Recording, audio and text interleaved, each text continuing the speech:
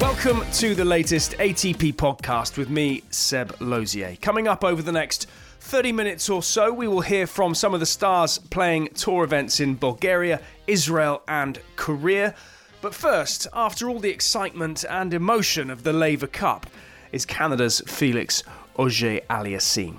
He is aiming to reach the NITO ATP finals for the first time this year. And if recent form is anything to go by, he could well convert his current 7th place in the race into one of the 8 golden tickets. World number 1, Carlos Alcaraz, beaten in the Davis Cup. A week later, Novak Djokovic, beaten as he helped Team World win the Laver Cup for the first time. And, as he told Mike Cation, it's learning from his toughest losses that got him there. Losing certain matches, they teach you a lot of things. So over the last, let's say, 3-4 years, I feel like I've gotten very valuable lessons, and that make me the player I am today, the person I am today. And I keep on learning, I keep on evolving and trying to become the best player I can, but you never have it all figured out. And I think when you go up in the ranking, pressure gets higher. So it's a new thing you need to deal with, and you try your best, and sometimes you succeed and sometimes you fail, and you just accept the reality. Just seems like that level is just consistent. Why has that been so important for you to stay that even keel? Why is that such an important part of who you are? Yeah, a big part is that, this year I was trying to be even more mentally strong and stable and emotionally stable. So I think, that does help my tennis. But even if I tried my best, there's been moments in the year that haven't gone as well as I wish. But you need to remember, your highest points, your peaks, and that's what you remember. It's not a sport of losing, it's a sport of how much you can win, how many matches and how many tournaments you can win in your career. So I think, just having that positive mindset week after week has definitely helped me. But then nothing is granted, nothing is guaranteed. I'm glad I was able to do that already, but hopefully I can, push even more to finish the year strong. Yeah, and that kind of leads me to that next question, Turin, end of the year. Does that factor into your mind at all? Do you think about those kind of things in terms of, I really want to be there, that's a goal every single year? Is it factoring in at all right now? Yeah, well, for the last 2 years, for last season and this year, it's been a clear goal that I wanted to be in Turin. Last year I was a bit close, just out, but then this year I have real chances. I'm in the race right now, I'm in the cut, but a lot of things can happen until Turin. I don't think about it on the day-to-day, but in terms of my goals for the year and performance goals and tennis goals, this is something I would love to do. I would love to achieve, But we'll see how it goes. I don't think about it too much. There's still time, but I think once we get to the last tournaments of the year, always in Paris, Bercy, it's always the talk of the week, and the last players are pushing to try to squeeze in their ticket to return. FELIX Auger-Aliassime with Mike Cation, and while he is still doing all he can to be in Turin, 2 men, Casper Ruud and Stefanos Tsitsipas, have this week confirmed their places at the NITO ATP finals. They join Carlos Alcaraz and Rafael Nadal above the qualifying cut. 4 places are still up for grabs. Another youngster supersizing his game this year is Dane Holger Rune, finalist in Sofia, Bulgaria this week. I spoke with the 19-year-old recently, and 2 things came through loud and clear. 1, he sees himself as a long-term rival to the new world number 1, and 2, he wants it to happen sooner rather than later. I want, the young guys to take over because we're here now and can play on a great level, but still, what they're showing is amazing. But obviously, as we talked about, Alcaraz is showing that he's also capable of beating these players, and it's just great to see. It gives you even more belief. And sport needs rivalries, How much are you excited about building a great rivalry with Carlos? I'm excited. It's hopefully going to be like Rafa and Roger. It could be great. That's what we're seeking for. To be the greatest of all time and to be the greatest players we can be. And from my side, I'm just trying to fulfill my potential to be as great as I can be every day and get 1% better every time I step on the practice court. And I've heard your coach talk about how, obviously you're from Denmark. It's less of a tennis nation than maybe Spain, which is a huge tennis nation. How much hungrier and more passionate do you think you've had to be to get where you are today? How proud are you to be coming to where you are now from Denmark? Yeah, I'm very proud. I mean, as we know, Denmark is not a big country of tennis in general. We had Wozniacki on the VTA Tour, who's done amazing, winning a Grand Slam, becoming world #1. So that's obviously a huge inspiration. But from the men's side, we haven't really had anyone. So I'm kind of the first one, and it feels good. I mean, I'm really, going strong and believing in myself, and at the same time, really enjoying the journey because it's some great events we're going to play, and just. What is important to enjoy every moment you're out there. And as fate would have it, Rune and ALCARAZ meet this week in round 1 in Astana, Kazakhstan. And while ALCARAZ is already set to play the Nitto ATP Finals in Turin, Rune and also young Italian Lorenzo Musetti have this week confirmed their places in the lineup at the Intesa San Paolo Next Gen ATP Finals in Milan. Here's a quiz question for you. Where did Jimmy Connors win the very last of his 109 career singles titles? The answer, Tel Aviv, 1989, when Marin Cilic was just 1 year old. This week, the big Croat was among a strong field in the Israeli city, including Dominic Thiem and the man he would face in the final, Novak Djokovic.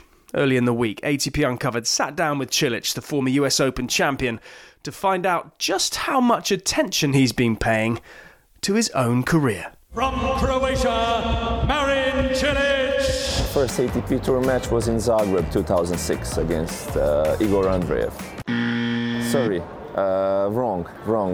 That's wrong. 2005 Umag. Christoph Fliegen. That was the first win. Where did you win your first ATP 500 title? It was Basel, 2016. And 2016 is a season that will live long in the memory as far as Marin Cilic is concerned. What year have you won the most titles so far in your career? Was 2014, 4 titles. Can you name all 4 of them? Zagreb,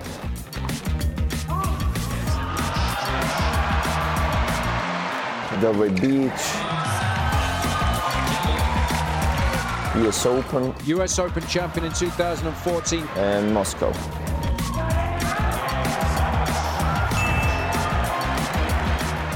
When did you win your first Masters 1000 title? Cincinnati, 2016. Marin Cilic wins his very first Masters 1000 title. Do you remember who you played each round? I think so. I played Viktor Troitsky first round, then Verdasco, Berdych, Chorich, Dimitrov, and Murray. Who have you played the most matches against out of Rafa, Roger, and Novak? With Novak. Do you know how many so far? Let's go with 20. That's like a really detailed memory right there. Yeah, selective. There it is. Who did you defeat for your first win at an ATP Masters 1000 event? Probably Miami, or Indian Wells or Miami. Nishikori possibly. It is Nishikori. In Indian Wells. Easy. What year did you receive the Arthur Ashe Humanitarian Award? In 2016. An opportunity to do something better for those kids, so it was a really nice award. I haven't missed one, so yeah, pretty good memory. I feel young and fresh. There you go. Top marks for Marin Cilic off the court and oh so close on it. A losing finalist against Novak Djokovic. After 12 years on tour, Argentina's Diego Schwartzman was excited to be playing in Tel Aviv for the very first time. ATP Tour's Kate Flory joined him as he packed his travel bags for the trip. Hello guys, this is Diego Schwartzman and come and see what I'm traveling with.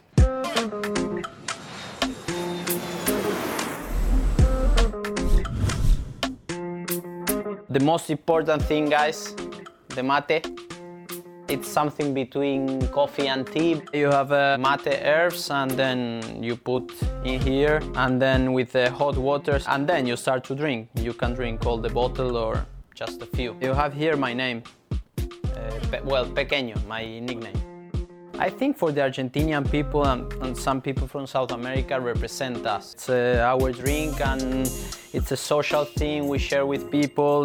We share the moment traveling with my team and some friends. For us it's very important. I'm traveling every place with the mate. I have headphones for the traveling. We have too many hours from Argentina traveling. What do you like to listen to on headphones, Diego? You like music or you... Yeah, Latin music. Vamos, vamos, vamos! Latinos in the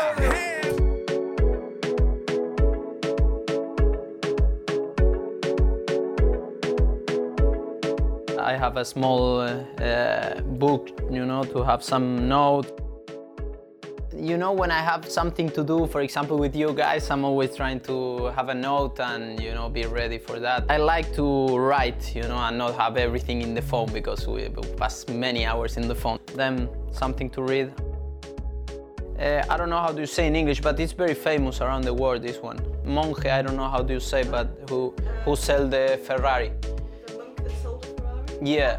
Hard drive for the photos and everything. Do you take a lot of photos when you travel? Yeah, a lot. And also I have a small print. With my girlfriend, we are, printing the photos. What sort of photos do you like to take? Around the streets, not more in the tournaments, something around the world and visiting, museums, streets, famous places. Do you take the photos on your iPhone or you have a camera? No. I want to have a camera, but it's difficult, to traveling with a good camera. So the phone right now, it's doing the work, for the photos and some videos. Well, I have the speaker. The stickers my girlfriend did. You can see the iPad there. I also have a few. I like to, change the things. If not, I have to change the speaker. So I put the stickers and I feel like it's new. I have the iPad with me every time. The HDMI to, show on the TV, Harry Potter, Lord of Rings, Game of Thrones, that kind of movies or series I really like. The hats, it's a brand of my family, Ginche 21, and I have a few. And with your hats, do you enjoy fashion? Yeah, I really enjoy walking around the world. Looking the different, styles around the world, different countries, different people. So it's very nice, the fashion, yeah. I really like. What are the bracelets that you have, Diego? This made to me one friend, like 6 years ago. I don't know how, still here. And then I have the red one, some, Turkish eyes. And the red one I'm changing like 2-3 times per year, but I really like to have since I'm very young. And what's your favorite place that you've been, Diego, when you've been traveling? It's a very difficult question, but I really love Paris. It's a big city, so the fashion, I really like the buildings. Not always, but most of the time playing good tennis, so it's helping me, to be ready to walk and visit different places and be happy there. Guys, that's what I'm traveling with, and I hope everyone enjoy. You're listening to the ATP Tennis Radio Podcast. Another destination welcoming the tour for the first time this week since 1996 has been the Asian city of Seoul. The Republic of Korea's capital was awarded a single-year license to stage the Eugene Korea Open Tennis Championships, where an Asian player would take the title in the form of Japan's Yoshihito Nishioka.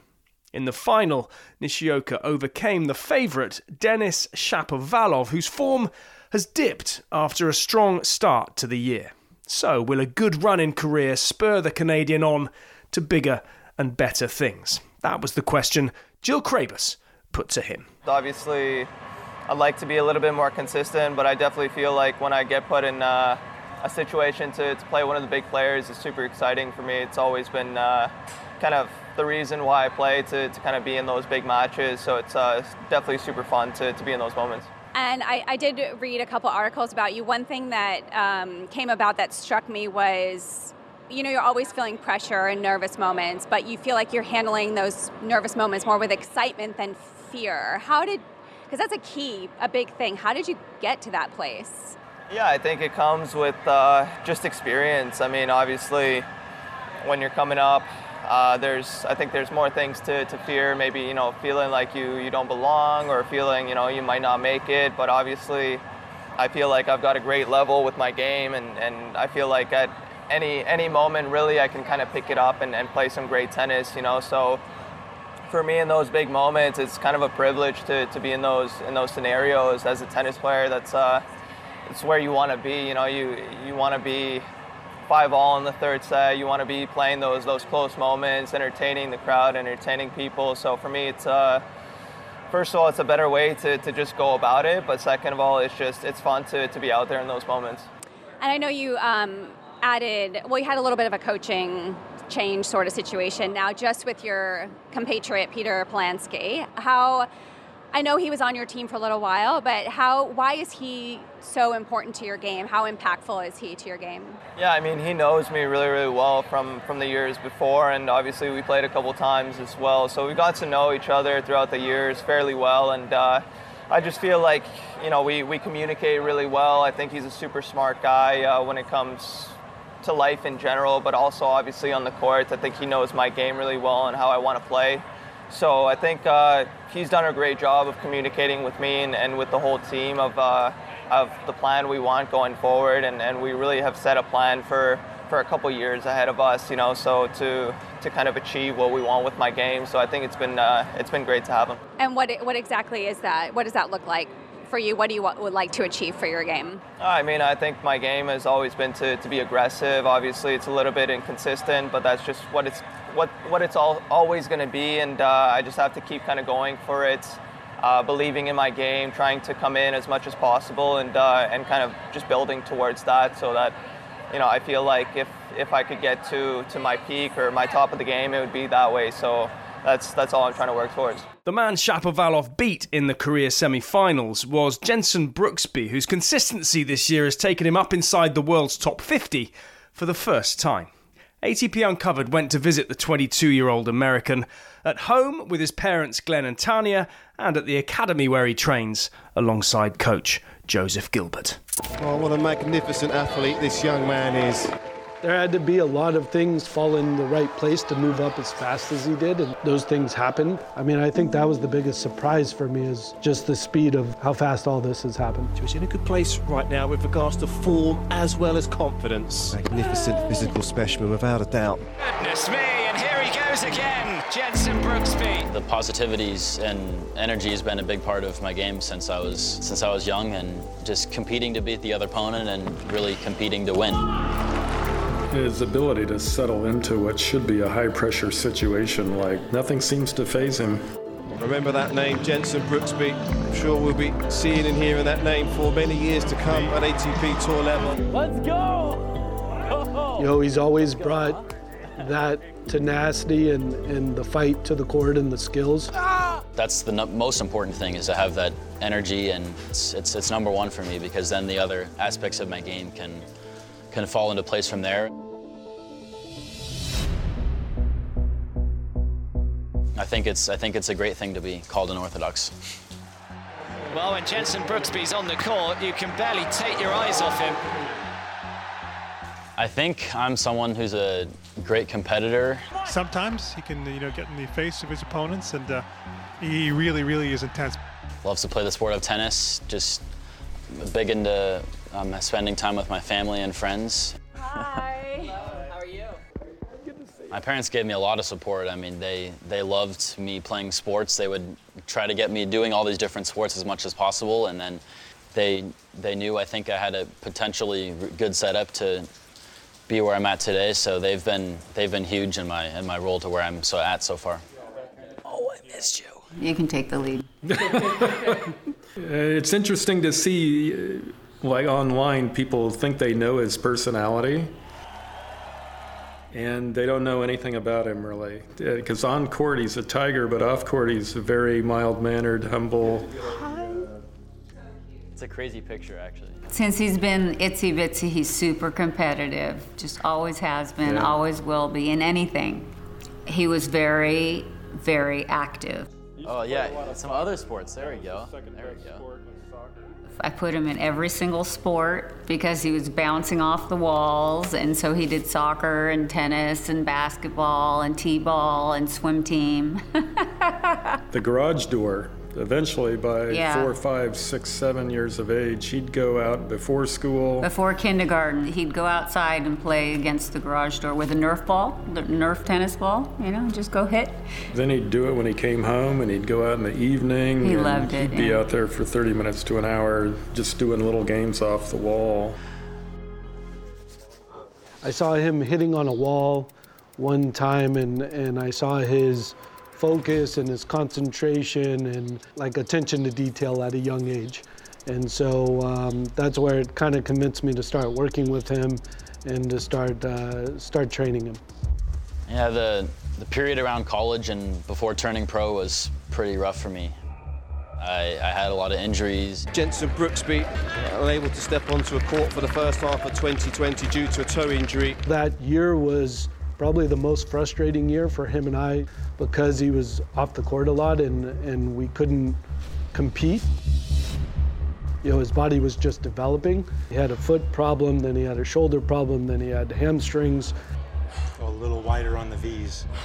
So that was frustrating, but I also think it was good. It made him take the gym a little bit more serious and more professionally. It's never easy to really break through like that, but it just added extra motivation and just proved to everyone what I got.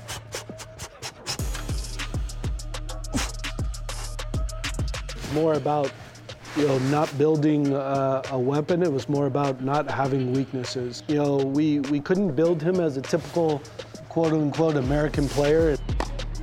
And I think a lot of people have seen that. You know, he wasn't the biggest, the strongest, the fastest coming up. Throughout his career, for sure, people have not believed he could go to the next level, which I think has only fueled his competitiveness and my competitiveness, to be honest with you. Down. Switch.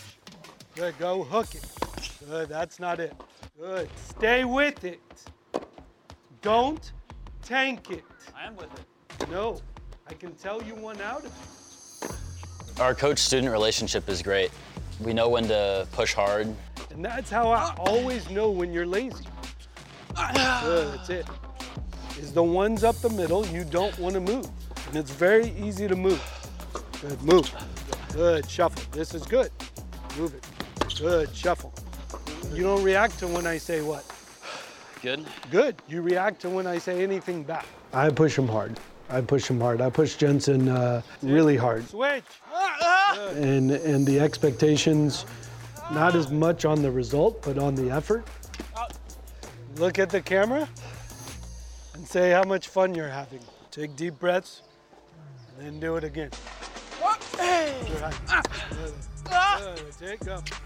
Good. Go. Good. Stay with it. Can I see a replay? You know, I demand the intensity and the effort day in and day out, and we go back and forth on it sometimes. At the end of the day, he knows, you know, that's what's best for him. You gonna be okay?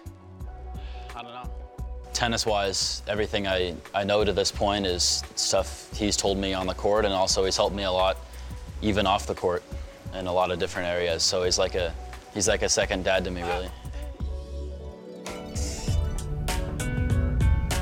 You know, no one else has done it fully from NorCal, from when they've started to their whole pro career. I mean, some people like playing piano. Some people like getting better at beer pong. Or both.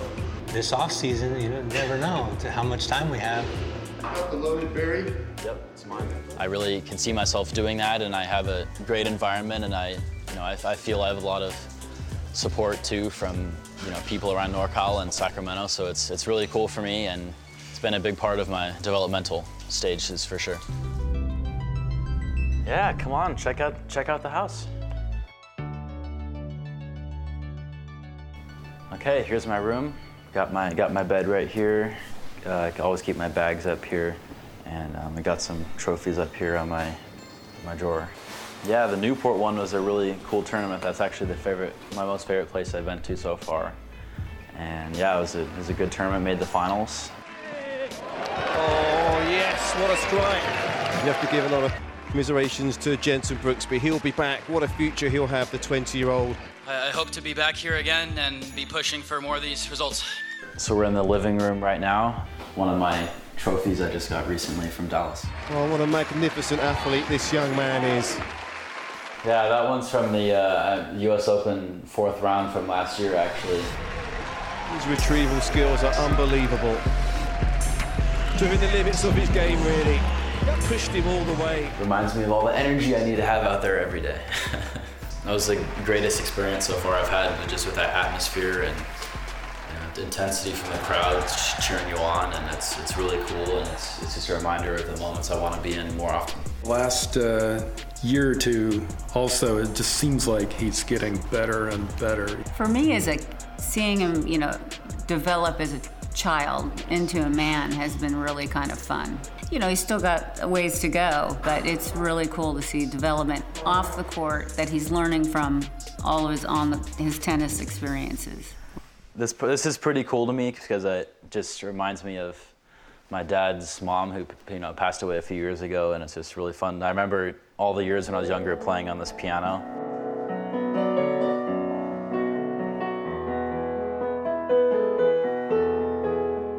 I've learned if I don't have any outlets, then I get more stressed really, and I feel like it's more of a grind than when I go do other things to get your mind off tennis and do things you enjoy, and then I'll enjoy the training more in turn.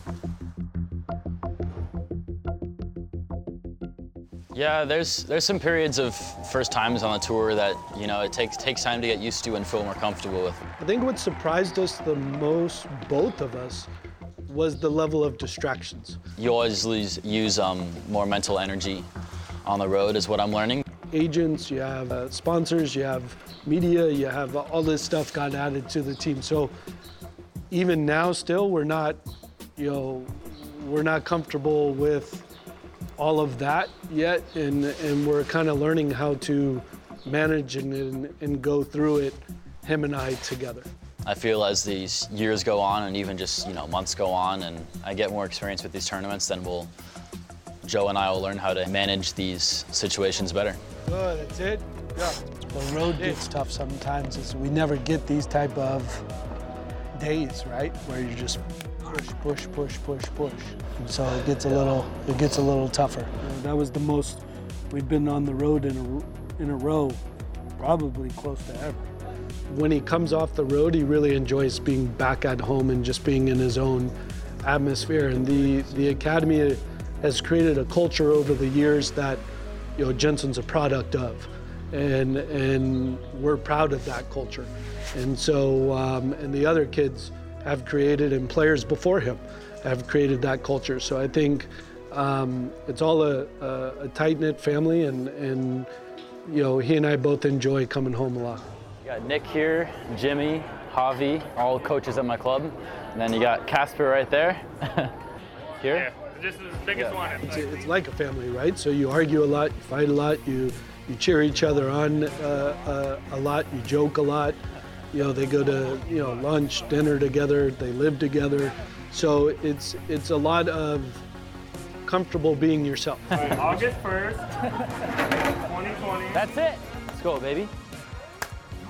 You get on the road and you don't have a ton of that atmosphere. You got a lot of everybody's own teams there, and you got a lot more separation there. And so when he comes home, he really enjoys the camaraderie of all the coaches and all the players and those relationships.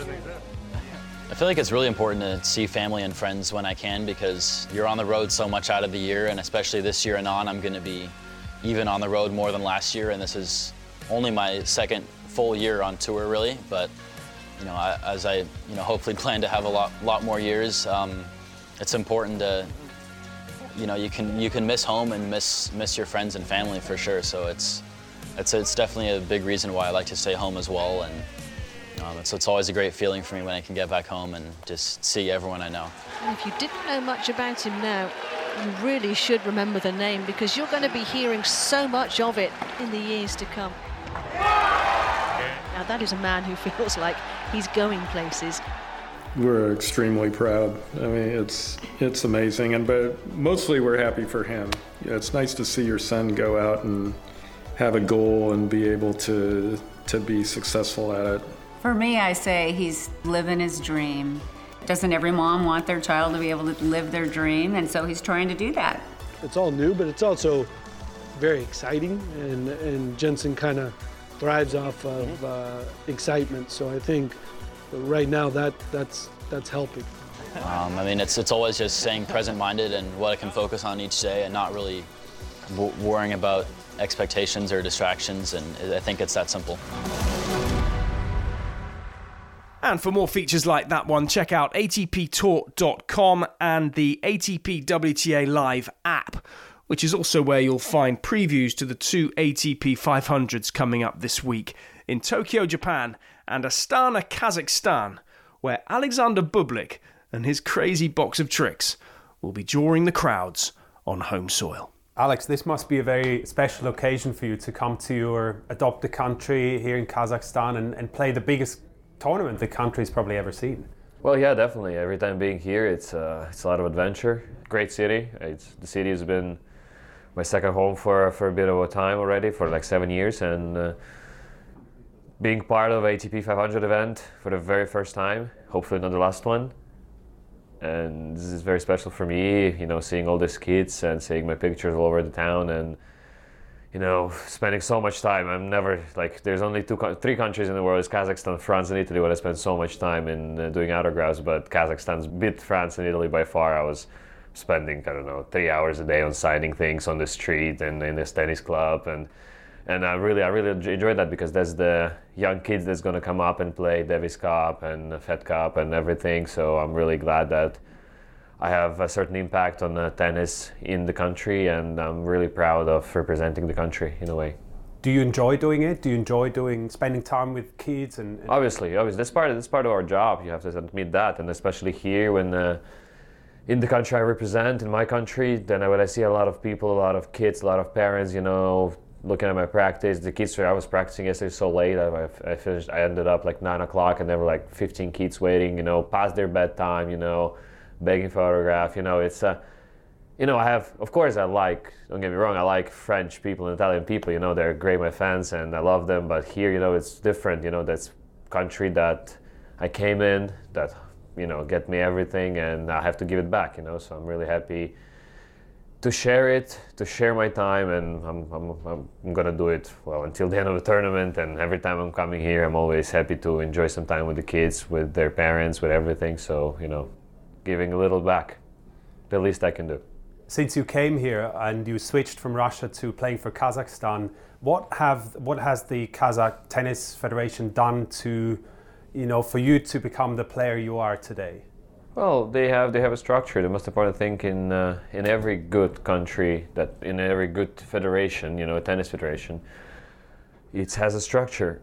Everyone, like French Tennis Federation, USTA, everybody has a great structure, and so does Kazakhstan. They are step up, and we have a great team. We recruit good people. We have a lot of different minds coming in from all over the world, and definitely this helps. And obviously the financial support that they provided at the first place when I needed it the most, and it definitely, that's just, they did everything. Let's put it this way, they did everything. And they're doing it to everybody. It's not like only they do it for Bublik or Rybakina, to the guys who, the best at the moment, but they're also doing to, I have a driver here who drives me around, my good friend, and his son is 11 years old, and he got full support. I asked him, how can you manage, your son traveling Montenegro, Greece, everywhere, he's 11 years old, it's expensive, he has 4 kids. He's like, no, but the federation is covering everything, and he's not even top 5. So that's how the structure is here. So they help everybody who can play tennis, who can play a good level of tennis. There's certain limit of how many players they can help in each age group, but definitely it's a lot of people. So because he's not top 5, he's maybe top 10, but he's getting full support. Like he goes to Greece, he goes to Montenegro, he has a coach, he has everything. He's 11 years old. I had the racket and a father when I was 11 years old, and then 3 tennis balls probably. So that's what I had. And so they have this structure, you see the facilities, and that's one of 3 in Astana.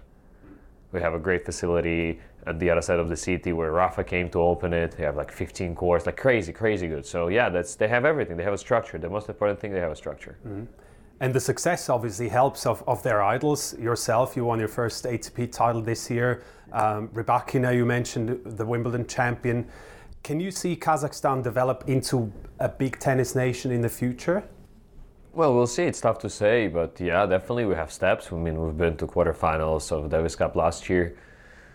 I mean, with such a country that stepped in maybe 15 years ago, 20 years ago. I think it's anniversary 20 years this year of a federation, so it's only been 20 years, So I think we have definitely a big chance to be a very successful team, women's and men's, in the future, and definitely a big contenders for singles achievements or doubles achievements, like individual sports, and maybe a team as well. Team is a bit tougher because you need to have a strong 3-4 players, which is probably tough at the moment, but we developing the system. We have new juniors coming up. I mean, I'm here, I'm looking at the juniors, trying to help, and we'll see. Maybe yes, I do believe we can. So you've played a few Davis Cups for Kazakhstan. Obviously you switched from Russia to Kazakhstan. That feeling, that national pride that a lot of players say they feel, is that the same for you now with your adopted country, or is that never going to be the same?